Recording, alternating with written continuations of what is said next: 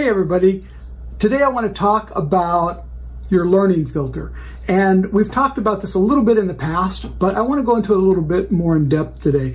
Learning filter is the thing that keeps us from learning everything we could or should from somebody because of some perceived issue we have with that person. And here's a very simple example.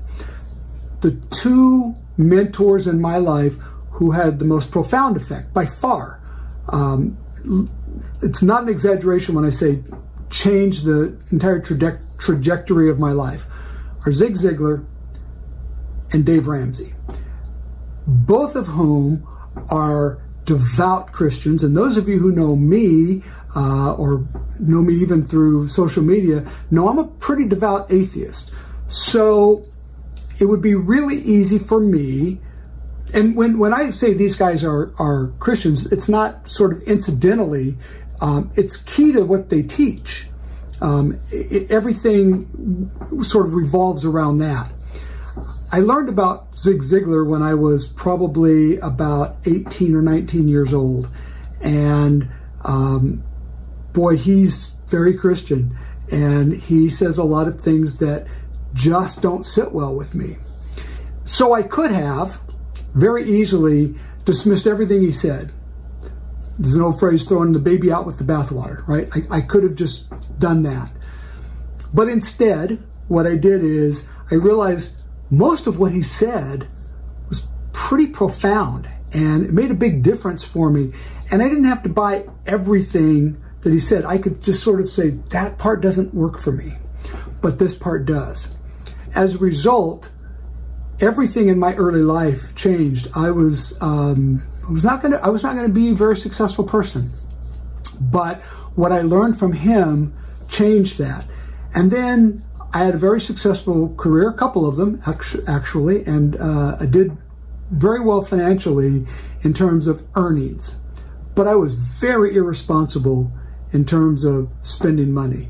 The truth is, had I been responsible, had I learned what I learned later in life in my 20s, and I put it into practice, I won't say I learned, because I certainly knew some of it. You know, I knew this stuff on some level, but I didn't put it into practice. Had I done that in my 20s or even my 30s, I would have retired a very wealthy person. As it turns out, I ran into Dave Ramsey with the help of some really caring, good friends of mine. Jamie Bodie was one of them, Mitch Taylor, Ben Miller.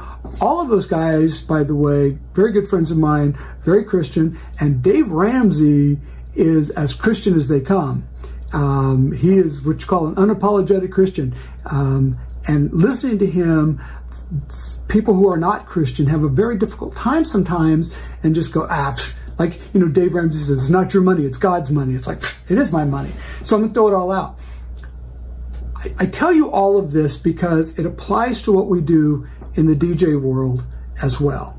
And if you'll let your filter let in the other parts, I think you'll learn a lot more. We see it in politics.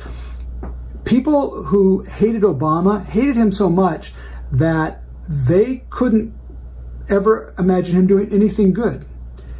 And now we have Trump and we have the same issue. And people who hate Trump hate him on a visceral level. And the people who love Trump, doesn't matter what he does, right? So their filters are both skewed.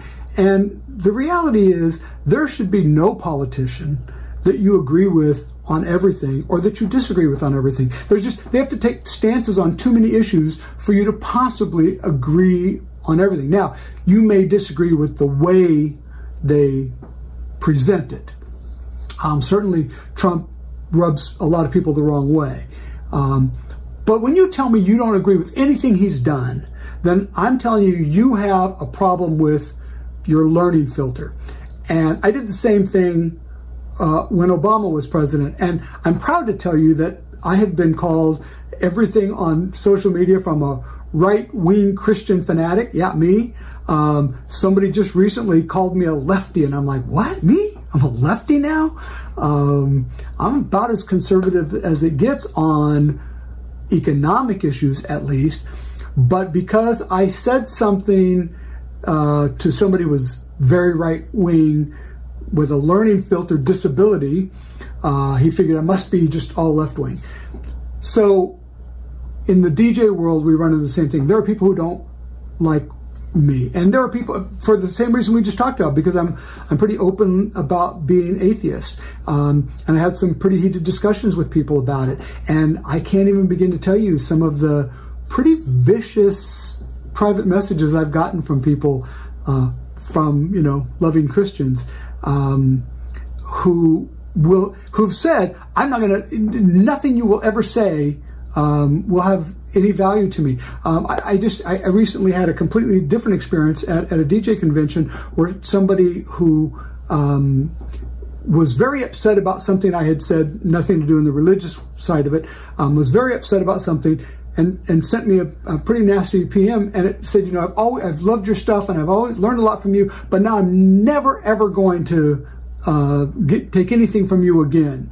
And I'm like, well, you're a fool.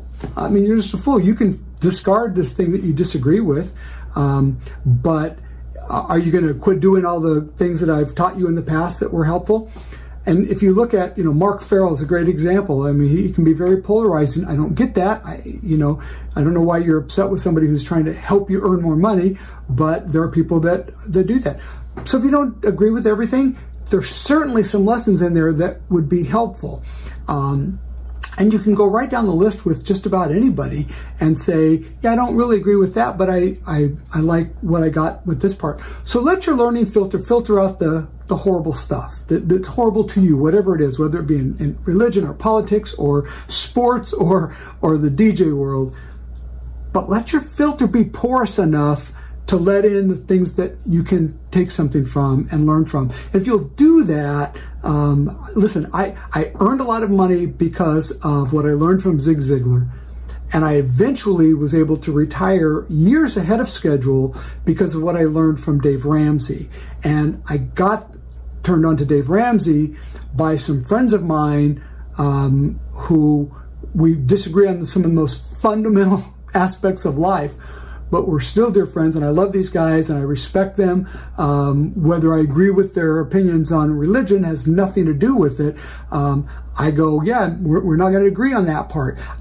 Maybe I don't agree with you on politics. I'm even friends with people who are Dodger fans, and so, but I just go, listen, they've got this one area of life where they're not, they're not thinking clearly, but that's fine.